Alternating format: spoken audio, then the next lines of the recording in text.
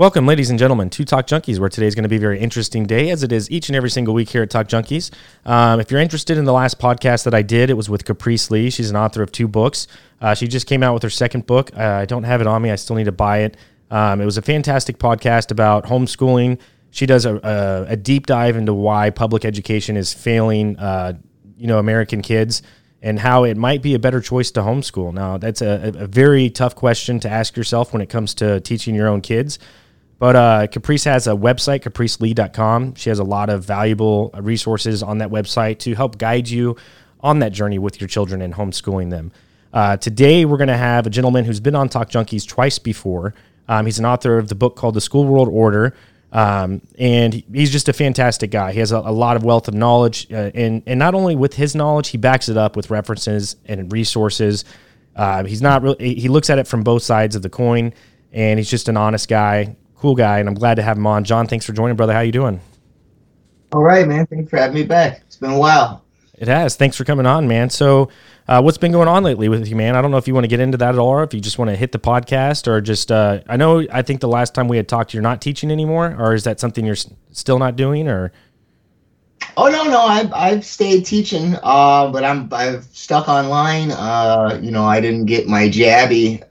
So one of the things, first they grandfathered everybody in because everybody was locked down. So they let everybody go online. And then, let's say probably mid 2021-ish, they started to bring everybody back. And I had a feeling that was going to dovetail with the issuance of a mandate for the jab, which is what happened. So I never went back because I saw that coming. It was funny. It was actually, it was either late summer. I want to say it was actually early fall semester when the governor of Illinois mandated the jab. And so it was like right when the semester started. So I watched that and just been staying online. And technically the mandates are no longer in effect, certainly not in the state of Illinois. I'm pretty sure not federally anymore at this point either, for the time being, but I still was not and am not comfortable, with going back until there's some sort of legislation, a bill that explicitly says that they can't, roll it back out. And lo and behold, I'm sure we've all heard some of the speculation about the resurgence of another variant and the possibility of new mandates coming back. That doesn't seem to have picked up the momentum that a lot of people speculated on, but it's, it at least kind of popped its head up a little bit, which suggests to me that still not comfortable with it. So I'm online at different schools, and that's just kind of how I'm kind of treading water there. It's kind of my judo move. I mean, I have to feed the data monster, but I'm still employed, and I can at least teach some classical rhetoric to the students that take my course, and they can read Brave New World if they're in my 102 course. So I can at least get them some information they otherwise probably wouldn't get. Rock on, man. Yeah, I was curious how that was going to work with the state of Illinois. I'm surprised that they were even lenient on the mandates, but at least you're still teaching, man. You're still spreading knowledge to people, and that's a good thing. Kind of today, what I want to just kind of briefly just get into, just starting off, is you talk about in your book in the first couple chapters from cradle to career. And I'm very curious because the last podcast I had with Caprice, this almost goes hand in hand with that. You see the education system, and it almost suggests that, and I think it's obvious, and people who can't see past it, it suggests that what they're creating is workers, lab rats, people who can perform manufacturing jobs, keep the well-oiled machine going. Can you kind of just tell me what is cradle to career? So that's a sort of a buzzword that was created by a guy by the name of Jeffrey Canada. And Jeffrey Canada, he started something called the Harlem Children's Zone.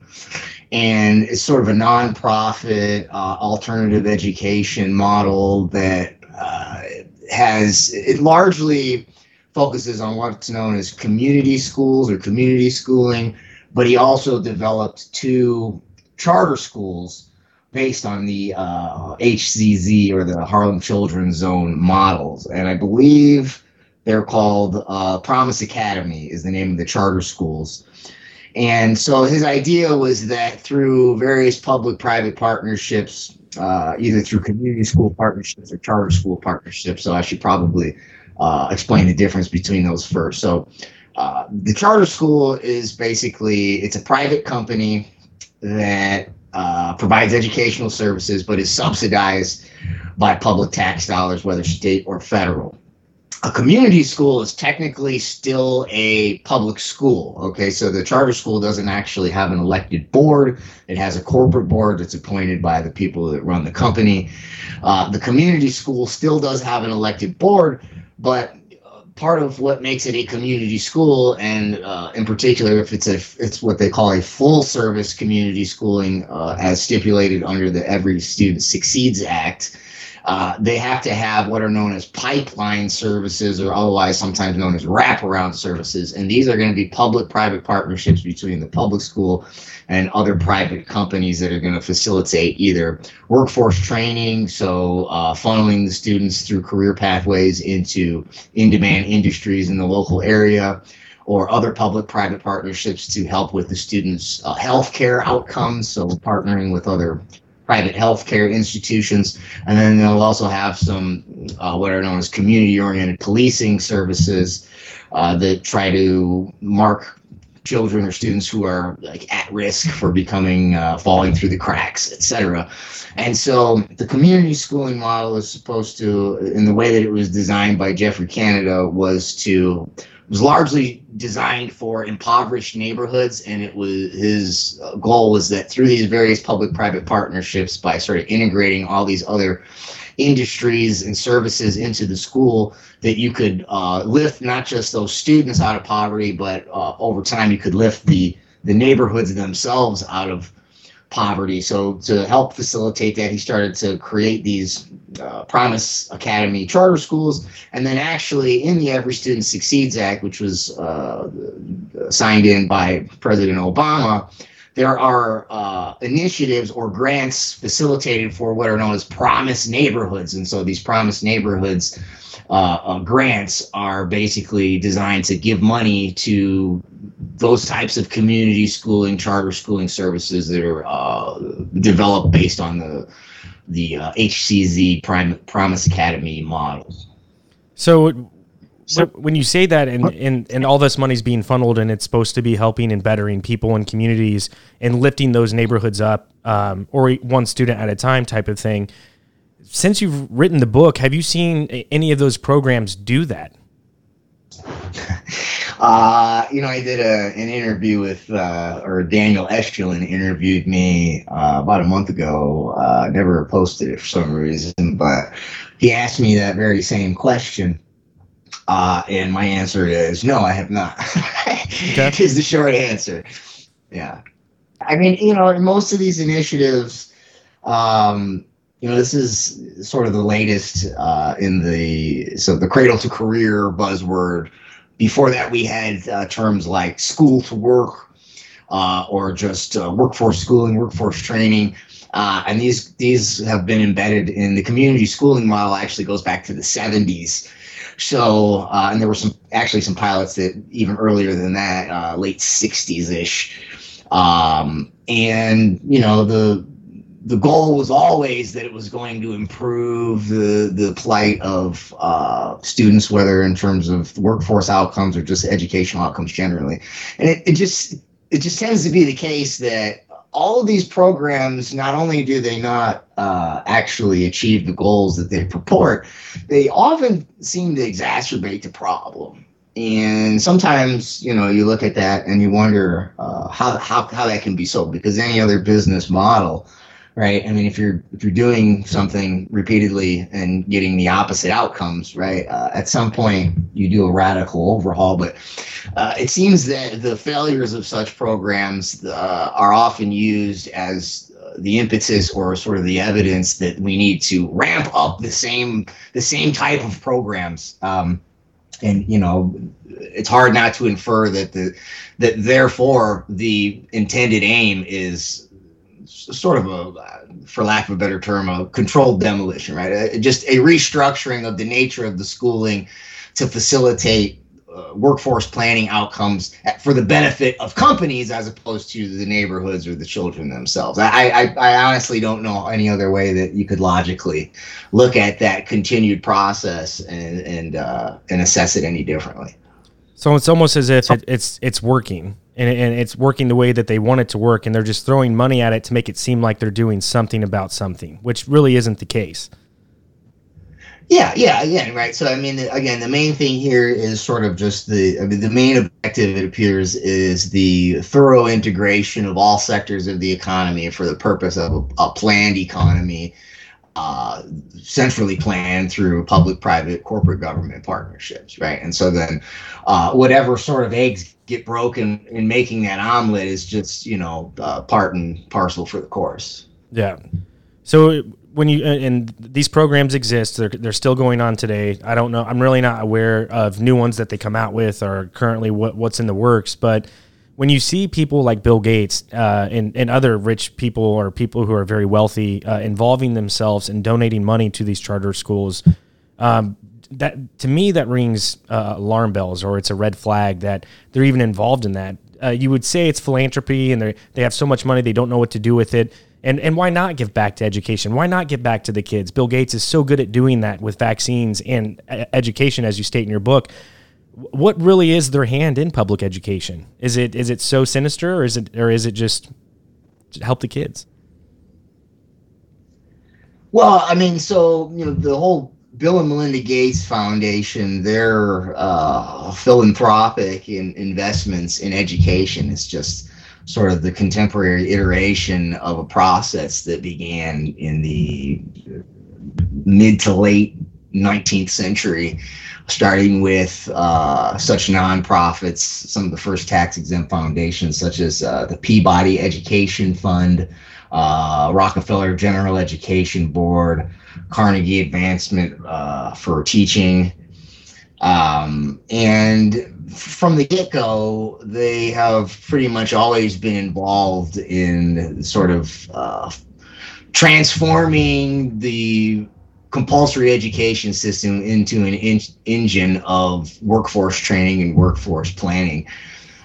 So, as far as the Gates Foundation, that's it's been a while since I actually am doing it's about halfway done. So I'm doing a lecture series through Richard Grove's Autonomy University. And so if you want sort of like a crash course lecture on my book, you can go there and you can get that course. And so I did brush up on some of the earlier chapters.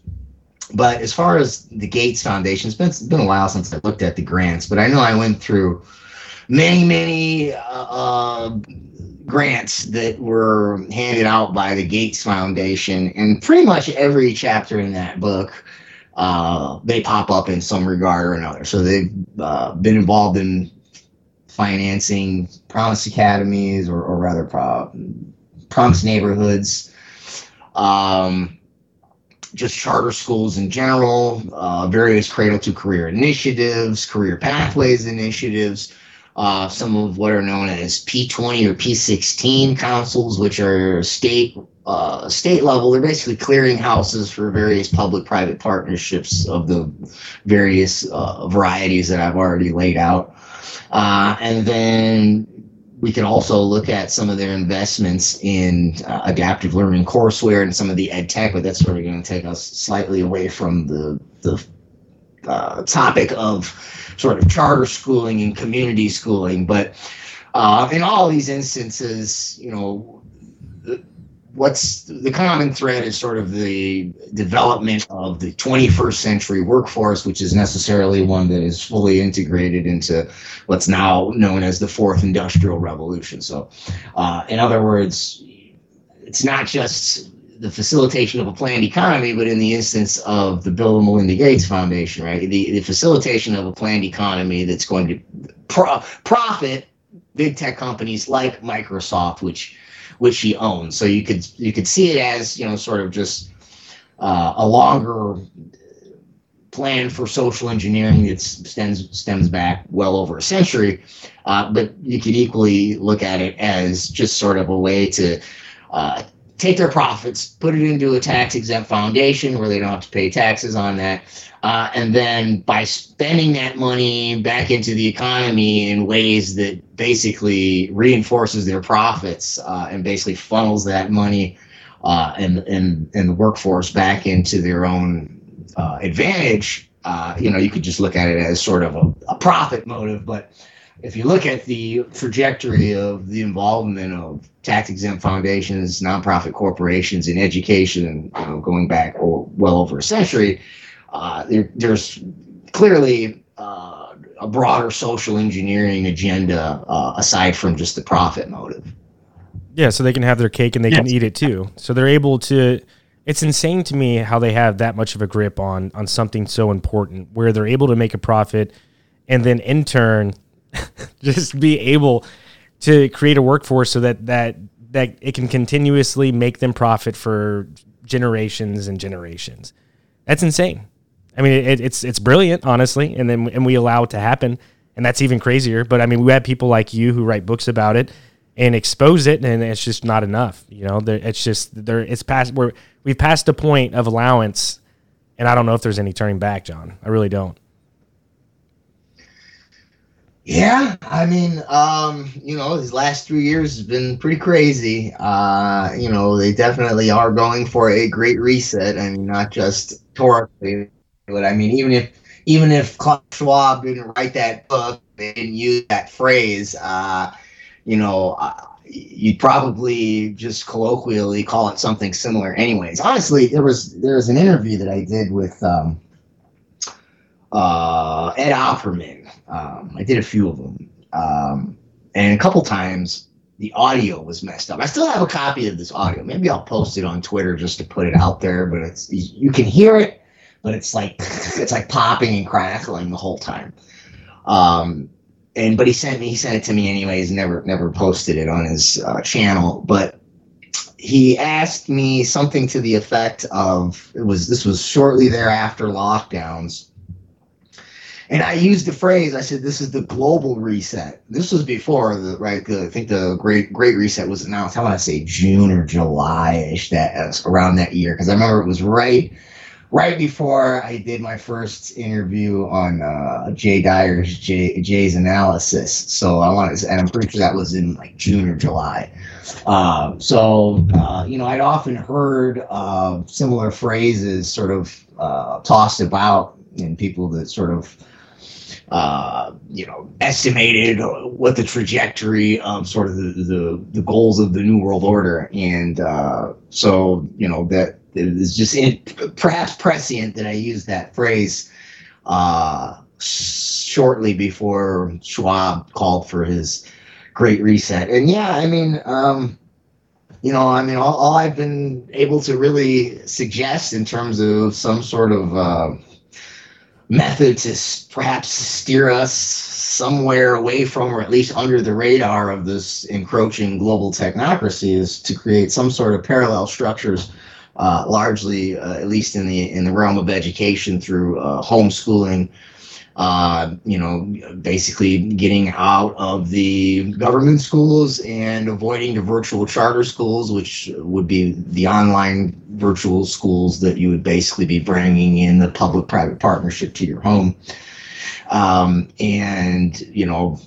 Trying to build some sort of network of co-ops or pods with like-minded families and neighbors, and hopefully that can pick up its own momentum and maybe it can sort of culminate in some sort of a parallel system that can either exist in opposition to, or at least separate from, or otherwise under the radar from this whole fourth industrial revolution system.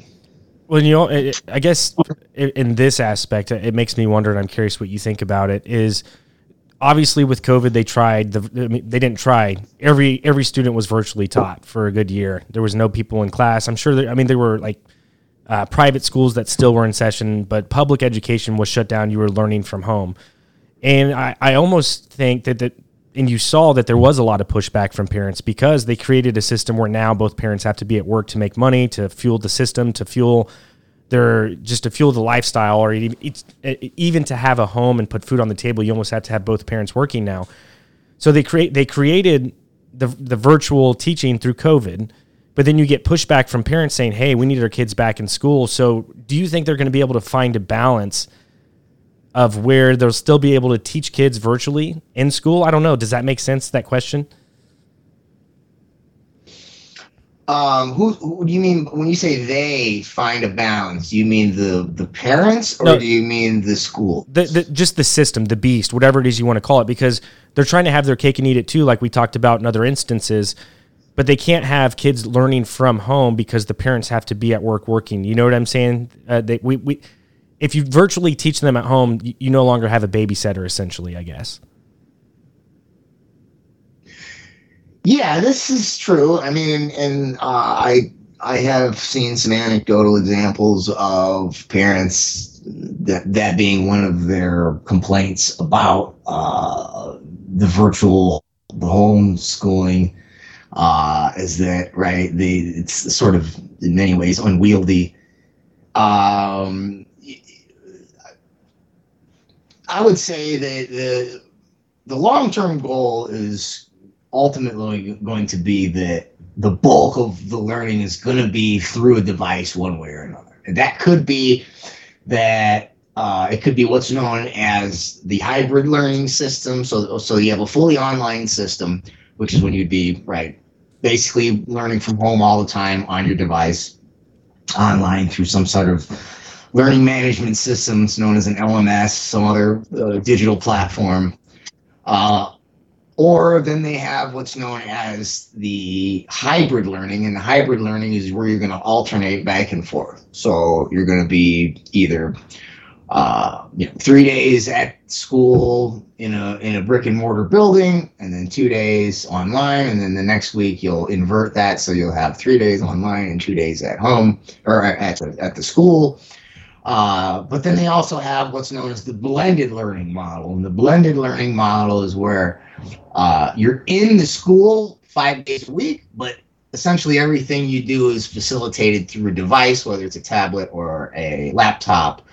And the teacher is just going to sort of monitor what you're doing on the computer through a dashboard that they have at their front desk, so they can just sort of remote into your computer, or at least look at the analytics, right? What module are you working on? What progress are you making, et cetera?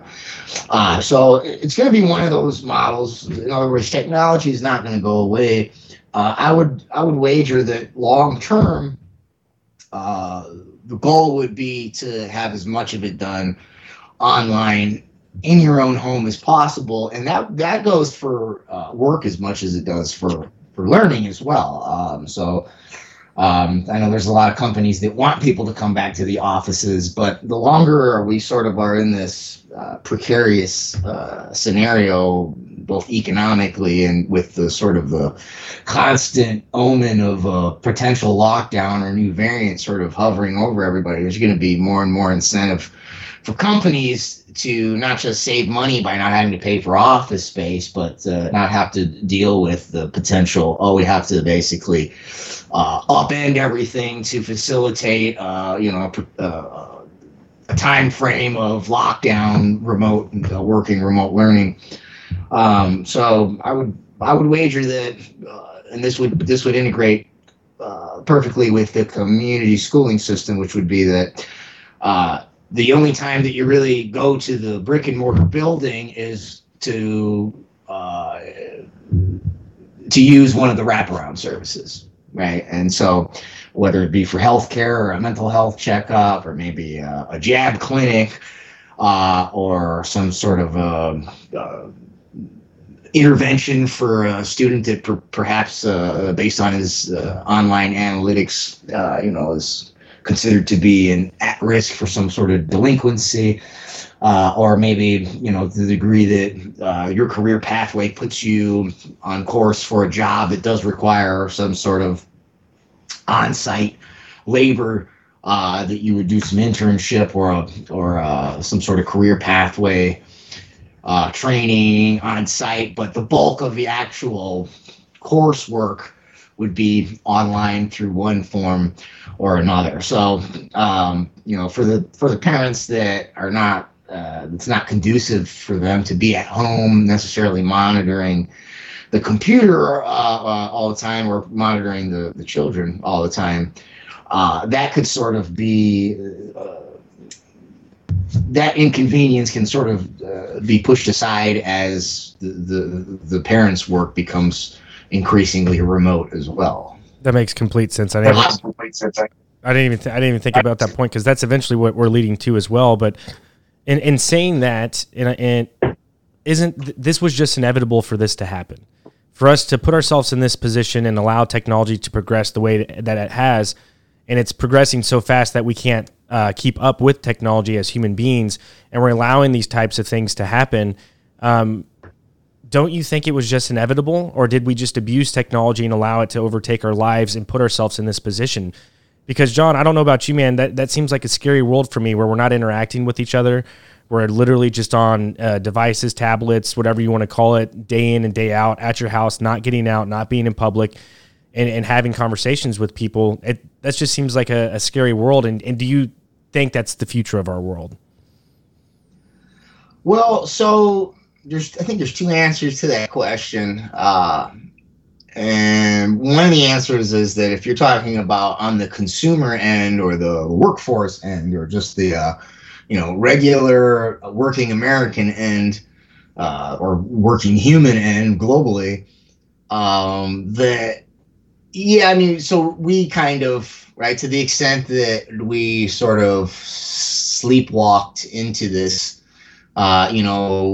with every new convenient, fun little gadget, we started to use them more and more, and not just use them more and more and, effectively become addicted to the stuff, but to integrate our social lives through the devices, to integrate our jobs, our shopping, right? Like every aspect of the human condition, right? It's not just that we had these fun devices and, to play games or something, right? Like we've very much integrated almost every facet of life into the device. And much of that was done sort of without thinking about the trajectory of where it was going and what could be the potential implications of a day when something like a lockdown happens, right? And or a day when we start getting debanked or deplatformed, and suddenly, right, it's not just this convenient thing where you sort of streamlined all your contacts and all your activities onto this mobile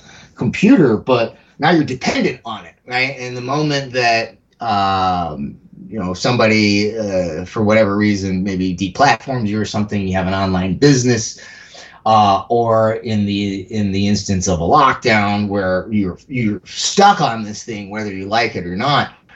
That in many ways was, we all built that system.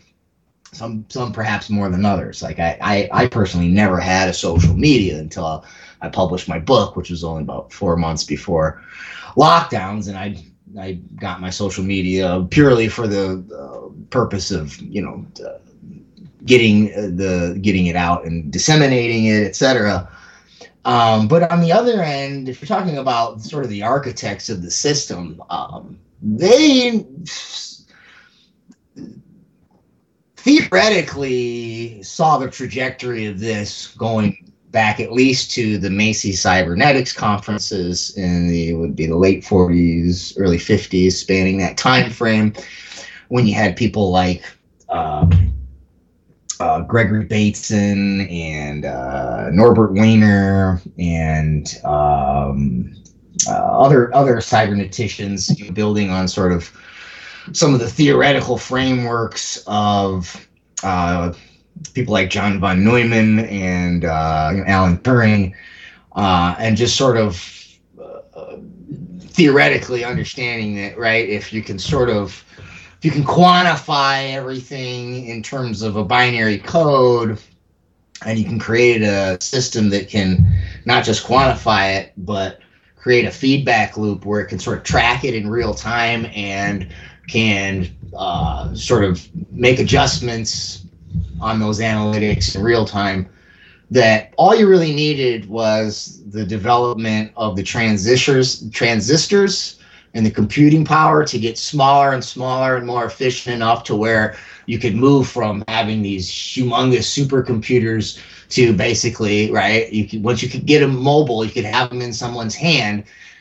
You could ostensibly track everything that everybody does all the time. You could facilitate all communications through it. You could facilitate all of your commerce through it.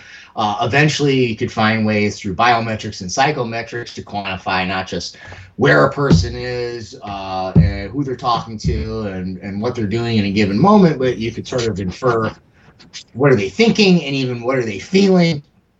And so that, I mean, from the get-go, right, from the very beginning, that we knew that we could create, you know, the impetus or sort of move towards the trajectory of what would become artificial intelligence. You know, they knew that this would be essentially the end game, or this would be sort of the outcome eventually. And I remember, so you can look at a book like Zbigniew Brzezinski's Between Two Ages, something about the Technotronic Era. I forget the whole title, but the main title is Between Two Ages and something about the Technotronic Era. And I go through it in my book. But this was 70s, I want to say early 70s. I don't know, maybe it was 68 or 69. It's back there. I might roll back there and grab it just to check the date. But late 60s, early 70s. Okay. And in there, he talks about how eventually, because he's basically forecasting what the future economy globally is going to look like as what he called technotronics, right? Sort of this is sort of the precursor to what's now the fourth industrial revolution, but the convergence of the electrical revolution with the digital revolution, and right, the emergence of the modern computer.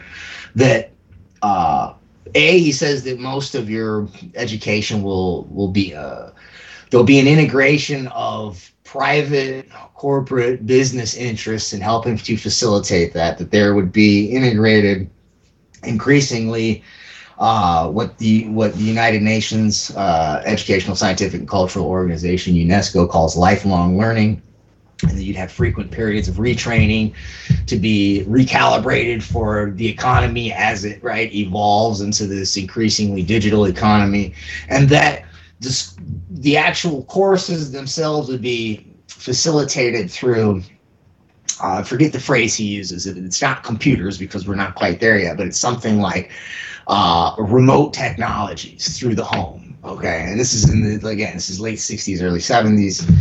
B.F. Skinner came up with the idea of a teaching machine, an analog teaching machine that could basically track a student into either honors or career pathways or remediation based on operant conditioning algorithms. So basically psychometrics, and this becomes the modern adaptive learning courseware. And then when Charlotte Thompson Iserby, she's my mentor, she died last year, February, wrote the foreword to my book, gave me pretty much everything you see back here. I'd say 90+%, maybe 99+% of the books behind me were hers. And there was a story she told me, and I just wished I would have took more notes on some of the names and places and things, because a lot of stories she would tell, repeatedly, and I would always listen, and I'd enjoy listening every single time. It never got old for me. And because of that, though, some of these stories I guess I took for granted that I would always remember them, but now that I try to go back and remember some of the names, I get foggy and can't call her up and ask her. But there was a guy that when she was in the department, I don't want to hazard a name and get it wrong, but there's a couple people I can think of. One of the guys was Arthur Melmed. I don't think it was Arthur. I want to say it was a guy by the name of Malcolm something, but I still am not sure. But she was looking at So this is in the 80s, right? So this had to be between 1980 and 1981 because the 81 was when she leaked Project Best, Basic Education Skills Through Technology, which was this big technology program that set up public-private partnerships between big tech companies and the Department of Education and local schools to integrate computer learning that would utilize the Skinner's operant conditioning algorithms. So sometime during there that she's in the office and she's sort of looking through some of the files and talking with different people about the trajectory of everything, and there was a curriculum, and I remember. She said it was an NEA curriculum, National Education Association. Right, this is the largest teachers union in the United States. I believe it's the largest union period in the United States. This is interesting to note here too, because the NEA is very much a left-wing organization. Right, always votes for the Democratic Party. But this was, right, she was working in the Department of Education under Ronald Reagan, which is obviously, right, this is a Republican right-wing administration. And they were looking at what the NEA had developed was one of the first sort of computerized, it was a math curriculum, she said. And she said something like, "Oh, well, that's kind of neat. Like, you could do that. You wouldn't even need to go to a school for that. You could do that at home." And the guy said, "Charlotte, in the future, all learning will take place in the home." And she told me that story several times, right? She also told me that this I do know was Arthur Melmed. He was one of the assistants to the assistant secretary. So in the Department of Education, right, you have the Secretary of Education.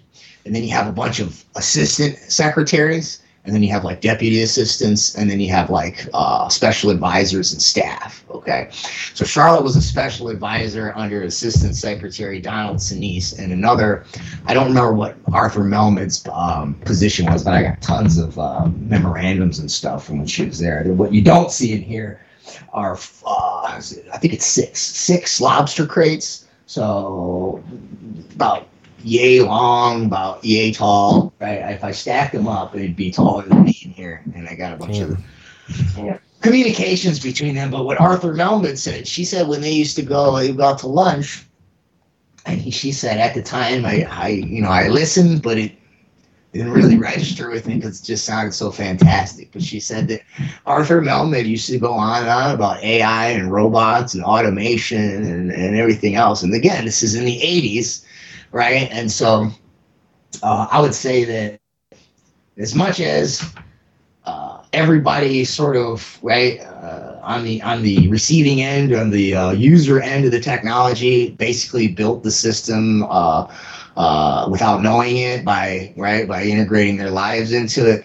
The people who designed it, the architects, the engineers, they essentially saw the outcome. And if you look at somebody like Ray Kurzweil and his analysis of what's known as the law of accelerating returns and Moore's law, it's this idea of you could calculate sort of this is why Kurzweil has specific dates for these different flashpoints in the evolution of technology leading up to the singularity, which is that you could look at the rate of exponential computing power evolving through the transistor development, right? And so over time, right, you could double the capacity in X amount of time, and then you could double that in about half the time. Then you can double that, right? And you could keep doubling it. And so you could look, right, again, going back to the Macy Cybernetics conferences and say, around 2020-ish, 2000-ish, right? We're going to get to this sort of flashpoint where we'll be right on the cusp of this singularity that will start from 2030, 2040, right? So there's both of those things going on at the same time. Yeah. And like I said, man, I don't think that there's any stopping it. When you go shopping, when you go out to restaurants, even whenever you're in your own house, man. And I finally caught myself doing this a couple weeks ago, and I knew I was doing it subconsciously. I knew it was there. I knew it was an issue. And I've always had a problem with it because I've had a cell phone since I was 15, man. So I'm going on 19 years of having a cell phone. I mean, that's my whole adult life. I'm still not a man yet. I'm trying to become a man, and I'm getting better at that. And I've never not been without my phone. It's always been there for me. It's always been there when I needed it. Anytime I need information, it's always been there. So, John, the past, I'm going on 2 weeks, man. I've limited myself to cell phone usage to probably under 20 minutes total each day, minus texting my wife, you know what I'm saying, or friends and family. And I'll be honest with you, man, it's probably one of the greatest things that's ever happened to me. Now, what it's done to me, to my psychology now, it's just when I get on my phone and I'm on there and I want to click on the apps that I normally would click on, 2 weeks ago. I don't even want to do that, man. I've lost my touch with it, or whatever you want to call it. And I'm not saying that I won't go back to it or get addicted to it again. I don't want to, but I just feel man, technology is not everything. Nature is way more beautiful. There's so much more to offer in life than what this is, and I'm finally seeing it at 34 years old, man. It's just nuts. It's crazy. Even when I turn on a movie, man, and I'm watching a movie, I'm very disinterested. I don't really want to watch it. I'm just what's the point? I'm I could be outside doing something, that's more productive. But anyways, I mean, you can put some thoughts on that, but I guess through this 10-minute conversation we're having, is the end goal the end of consciousness? Is that kind of what you're seeing happening? Yeah, I mean, well, I part of me wants to answer your first question, and then yeah, that's fine. That's cool. Part of me's afraid that I'll forget the second one. So remind me if will do. Right, remind me if I can't thread them both together. Yeah. But yeah, I remember when I was in college, and obviously, didn't have a whole lot of money in college, and at one point, what I did was I got rid of my cable subscriptions. I figured, right, I can save whatever it was, I don't know, $70, $100 a month or something. And at first it was kind of, you're used to, because I grew up with constant, video games and TV. And so when I was one of these people that liked to have it on in the background, even if I wasn't watching it, right? Something about that ambient noise, right? Was without it, it was another layer of anxiety, that subsided pretty quickly.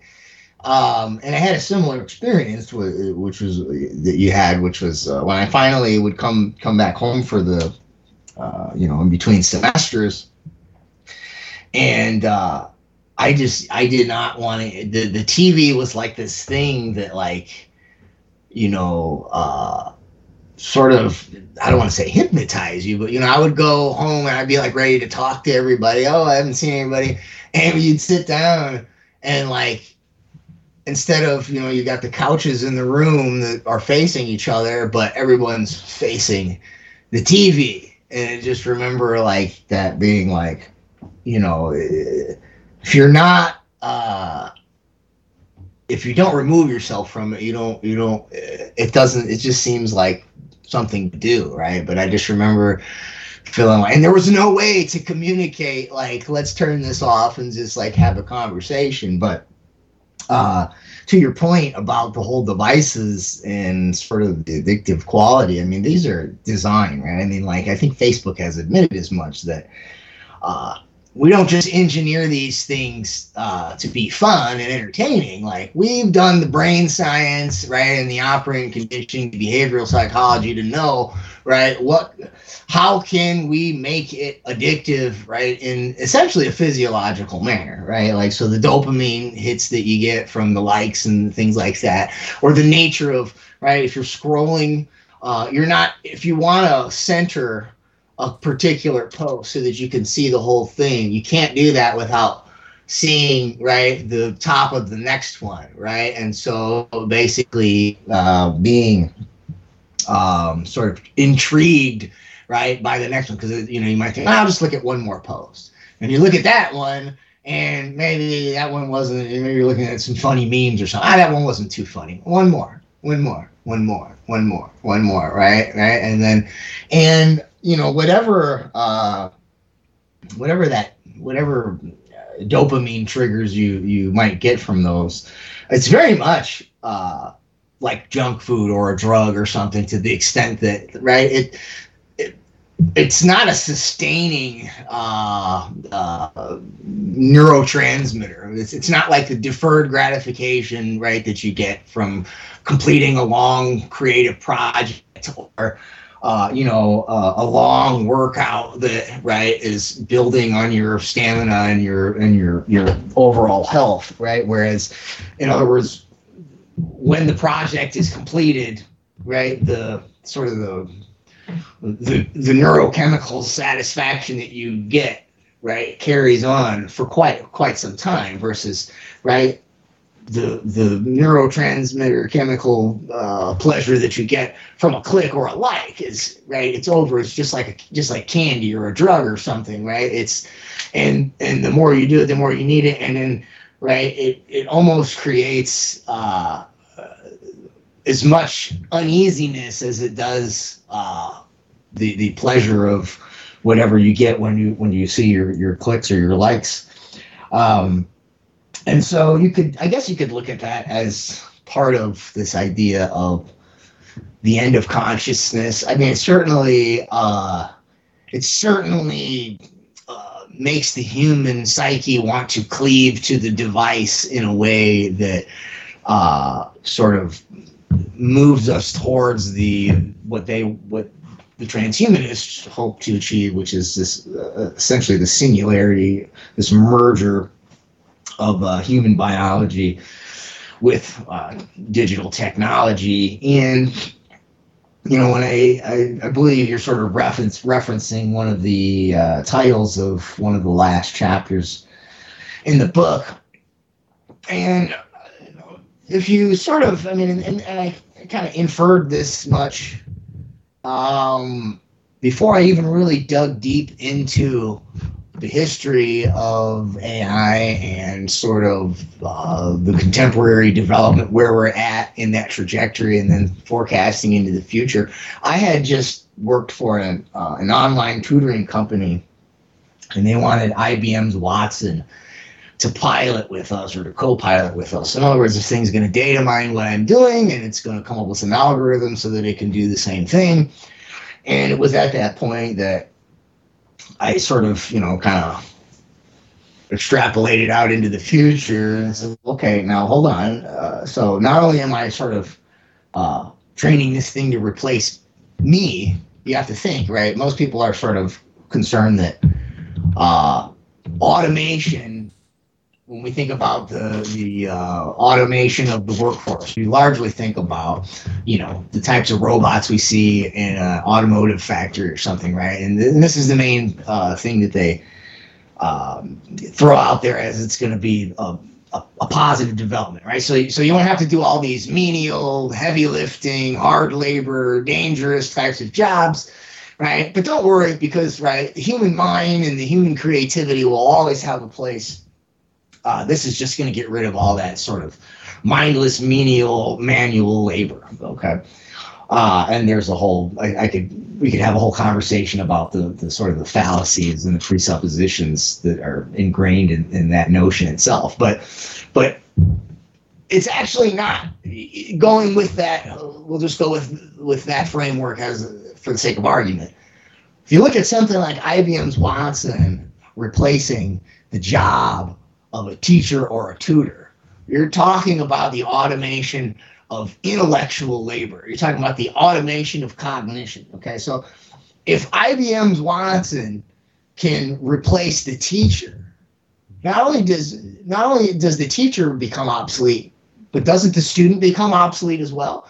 Because if you can train AI to do what the teacher can do in terms of intellectual or cognitive labor, then you could train AI to do whatever the student could do, right? And at that point, right, so at this point, this is where someone like Elon Musk says, well, this is where we need Neuralink, because we need to then integrate or interface with these emerging large language models, right? The sort of the GPT style generative pre-training algorithms, and that that at that point, right? If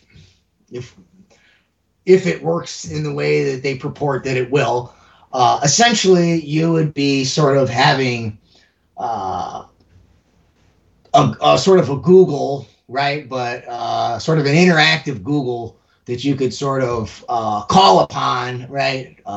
In your own consciousness at any point. This would be the only way that you could sort of, he says, if you can't beat it, join it, right? So if AI can do everything more efficiently, well, perhaps if you had sort of like this AI assistant embedded into your own cognition, kind of like the Iron Man suit, I think it's called Jarvis or something, right? Like it gives whatever the character's name is, right? He can enhance his analytics, right? And it can also suggest do this, don't do that type of thing.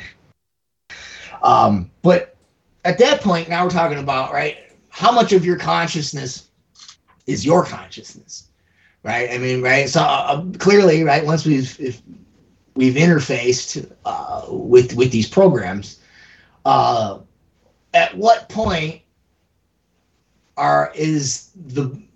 if you could sort of just, build sort of like a pie graph, right? And you could maybe split it down the middle where you're half of your thoughts are yours and half of yours are AI, right? At what point, though, does sort of the eclipse happen in which, right, the bulk of what we consider to be human consciousness or some sort of cognitive process occurring within the brain chemistry is essentially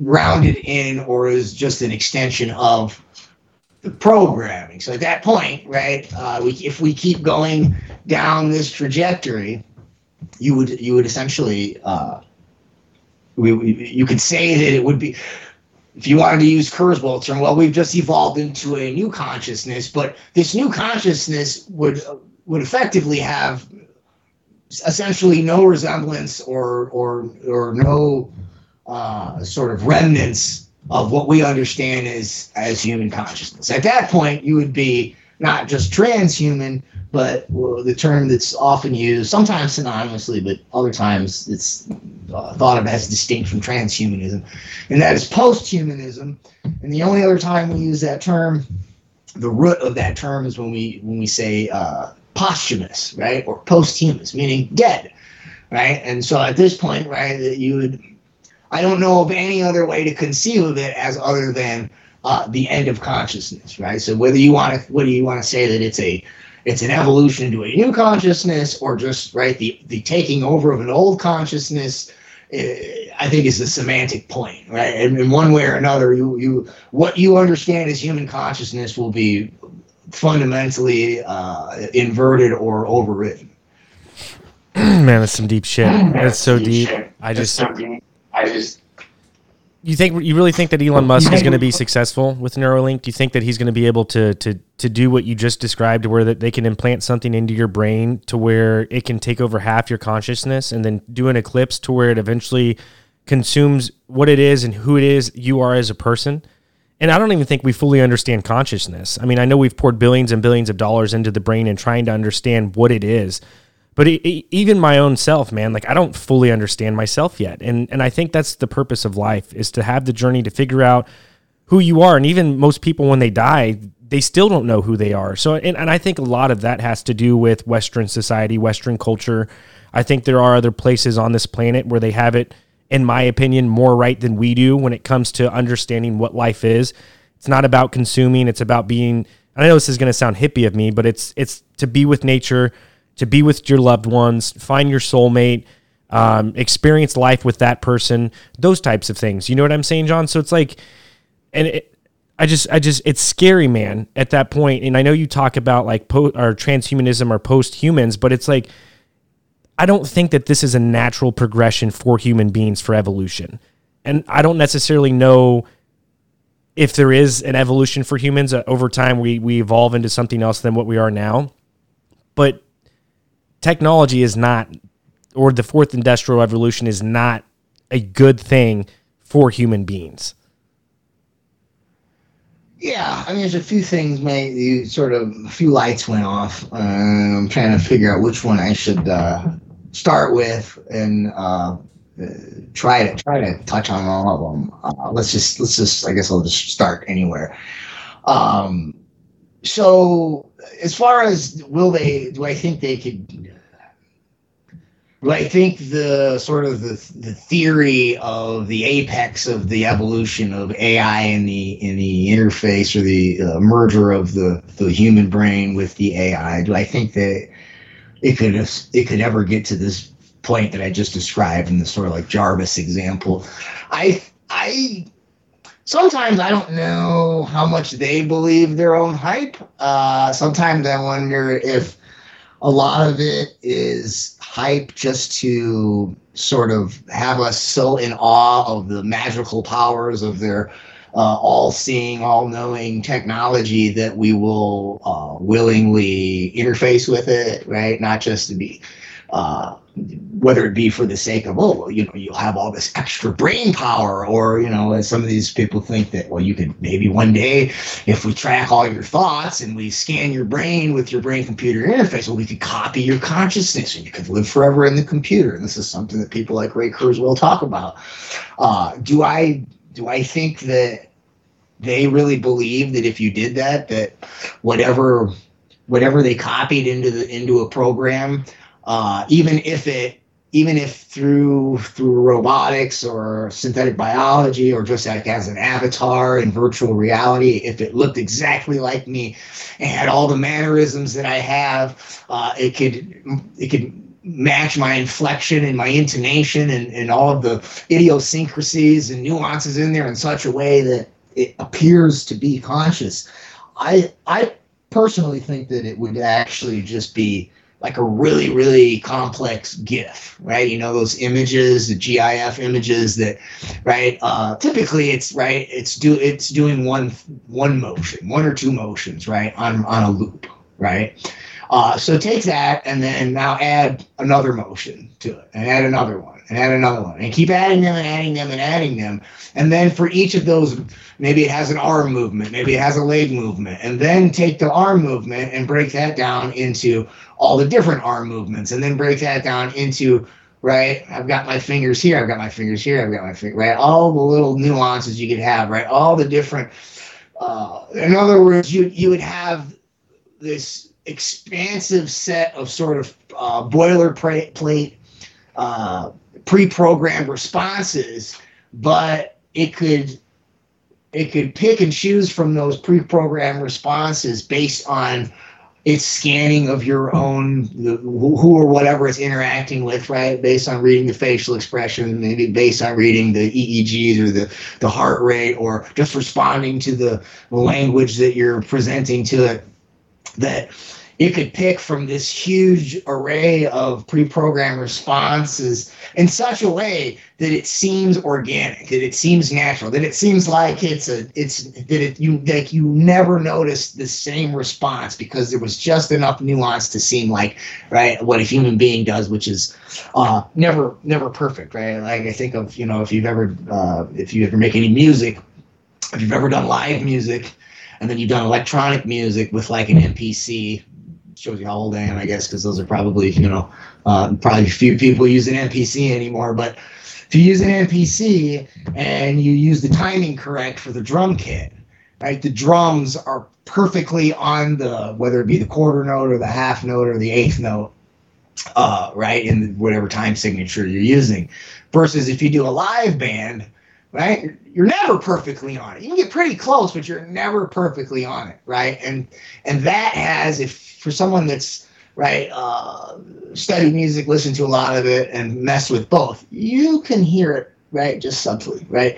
But for somebody that grew up with nothing but interacting with virtual mediums, avatars, AI, talking to, having conversations with Chat GPT, they have They have a Moxie robot now, it's for kids. It's supposed to help with social emotional learning. It's designed by people from Pixar and Jim Henson Studios. So it's a cute little machine elf looking thing. But the kids can literally it'll give them hugs and you can talk to it, right? If you grew up right interacting with that type of we'll just say humanoid AI. Whereas perhaps maybe somebody that grew up actually interacting with right flesh and blood humans might be able to notice, right? I can see, right? Just like you can hear it, the difference between the electronic music and the orchestral music. But if you grew up in it, you wouldn't really notice it. Now you would never know whether the thing is conscious, because if you asked it and it told you. Right, you just have to take your word for it. The only way you would ever know if it's conscious is if you yourself had your brain scanned and put in there, and then, right, you being in the machine might know that, but anybody that hasn't gone through that process isn't going to be able to verify that based on your testimony, right? Like, if you think of, and this sort of gets to what you're saying about the nature of consciousness, right? Like, for the AI technocrat, they have to be able to reduce consciousness to algorithms, right? To cognitive, verbal, kinesthetic, emotional responses to various environmental stimuli, in order to break it down into sort of if-then programming loops, right? If this stimulus is encountered by the AI, then the AI produces this response in any of those given categories, or a combination of, right? So cognitive, emotional, or kinesthetic.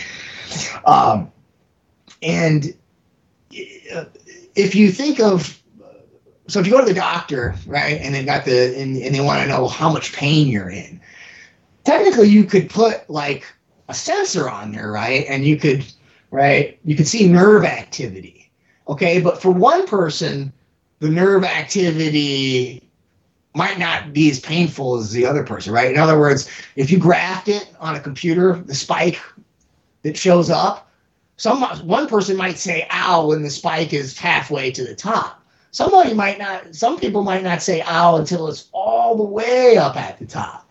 I've got some problems with my hands from that dummy there, which is a lot of times I'll mess with it and I don't put it's called Dit-Dat Jow. You're supposed to, it's a liniment so that you don't get calcium deposits and stuff like that. And most of the time I just, whatever, I walk past it and I start messing with it. Next thing you know, I'm on it for 10 minutes. And so I've got some knots in here. And before lockdowns, I had a friend at the gym, massage therapist, and he would, basically grind this knot out that I have in my hand. He would always say, he's like, you got a really strong pain tolerance, because most people, I know I can feel the knot. I know it hurts. He's like, most people would be telling me to stop. I'm telling them get it, get it out of there. I was like, so the only way, that's why when you go to the doctor, it's got the, 1 to 10 smiley face, sad face. Right? The only way they're going to know whether or not something hurts is if you tell them, right? In other words, there's ways you could measure the neural activity, but that doesn't actually tell them if it hurts, right? That state of consciousness, right? In the same way with the programming, right? If you were to upload your stuff, I don't know that you would ever know. And I don't know that they would ever know, but if I'm able to think that, unless they have a totally nihilistic outlook on what is consciousness and what is the human species, which I would surmise that they do, you would have to actually probably lean towards no, it would never be conscious, and then you would guess that the hype around that is nothing more than to get you to want to interface with it and integrate with it, so that you're not left behind, right? And so I think in the early stages. Right now, the brain-computer interface, the main uses are for Parkinson's syndrome, epilepsy. I think they've got some that you can use for people that are paralytic, so that they can read and write on a computer. I think they might even have some that can bypass You can hook it. You can get some limited range of motion in limbs, so they can bypass the severed point in the spine and then run the brain signal into the limb. But as far as like enhancing cognition, I don't think we're very close to that yet. I would think that the first steps would basically be something like, it would just be like an autocorrect, like you have on a phone or an email. And so, right, this thing might just kind of suggest things if you're kind of stuck in your thoughts, or if you're wanting to look up an answer to a question, maybe you could, right, it could give you an auto suggestion or something like that. That's what I would guess. I wouldn't think that it would be necessarily, almost like a second entity living in there. But if you look at, if you hear people like, Joe Rogan has talked about this a few times. He seems to be pretty excited about a lot of the brain-computer interface stuff. And he suggested one time, he's like, well, with the right type of technologies, brain-computer interface, we could basically be telepathic. And Elon Musk has even said that, right? That eventually the interface between AI and the brain, the language as we know it, right? Textual written language, perhaps even verbal language, would become obsolete. And this sort of dovetails or overlaps with what Rogan speculates, is that you'd basically be able to, it's like telepathy. And he was like, instead of me trying to use these words that are imprecise and then you trying to figure out what I mean, and then sometimes us miscommunicating, and maybe the social friction that happens from that could be bypassed, because you would just know what I intend. You would know what I mean.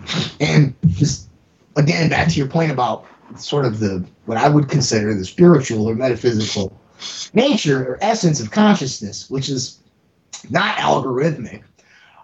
In many ways, I mean, for lack of a better word, as much as we can infer things about it, it's going to be ultimately ineffable because of that nature.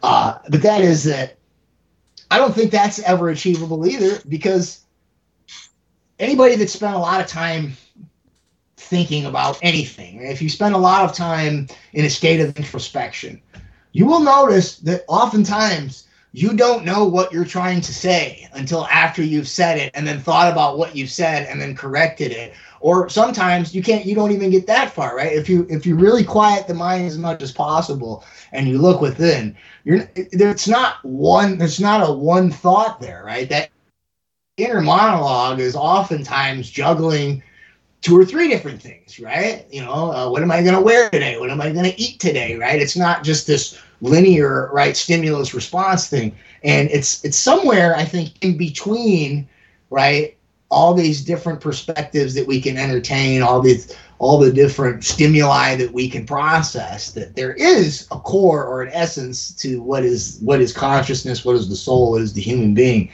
that will never be reducible to an algorithm, and to try to do so you would have to know whether successfully or not, whether for better or for worse, would ultimately have to be essentially the end of consciousness. It would have to be an outcome in which that thing, however ineffable, that is the core of the soul and consciousness, would be totally replaced by this sort of this ubiquity of stimulus response algorithms. And if you were to follow that trajectory intentionally, I would have to again assume that you're a nihilist, and that whether it's your intention to effectively wipe out the consciousness, the soul, the human condition as we know it, whether it's your intention or not, you would have to know that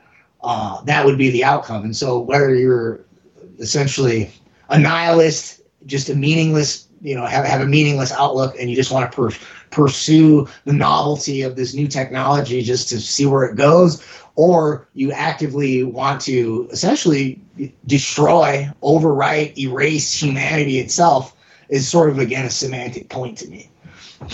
Yeah, I'm right there with you, man. Yeah, it's deep, some deep shit, John.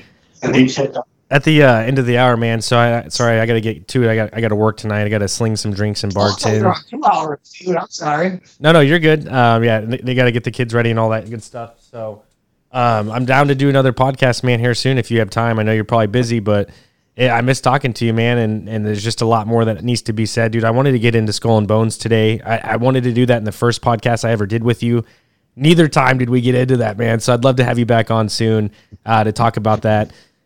Yeah, I'll leave you with this. So next time, if you want to do it another time, these are the physical catalogs. I've got a document cam, but I'm not going to bother to click on it. These are the actual catalogs that Charlotte gave me. Like I said, she gave me her life's work. So, but these are the physicals, right? These are the actual books that she gave Anthony Sutton that he used to do all his research on the Order of Skull and Bones. So, dude, yeah. So anytime. I would love to, man. I'll reach out to you in an email here in the next couple weeks. Again, man, I just whenever you have time. So I'll email you. We'll pick out a date and time soon. And next podcast, man, it's strictly Skull and Bones. All right, sounds good, man. Rock on. So where can people find you? I know you say you don't upload a lot anymore, but where can people find you? Find your book. I'll put the links all down below. I don't know if you have any plugs or anything that you wanted to do. Main place is just go to schoolworldorder.info, and then it's got all my social media on there. All my articles, most of my interviews. I'm slow on updating and uploading. If you want to contact me, the best way to contact me is always through email. If you try to get a hold of me through Telegram or Twitter, I'm probably going to take longer because I'm not on those every day. But my email I check every day. So if you want to get a hold of me, that's how to do it. And like I said, everything is there on schoolworldorder.info. John, man, I appreciate you, brother. You have a good one. You too, buddy. Cheers.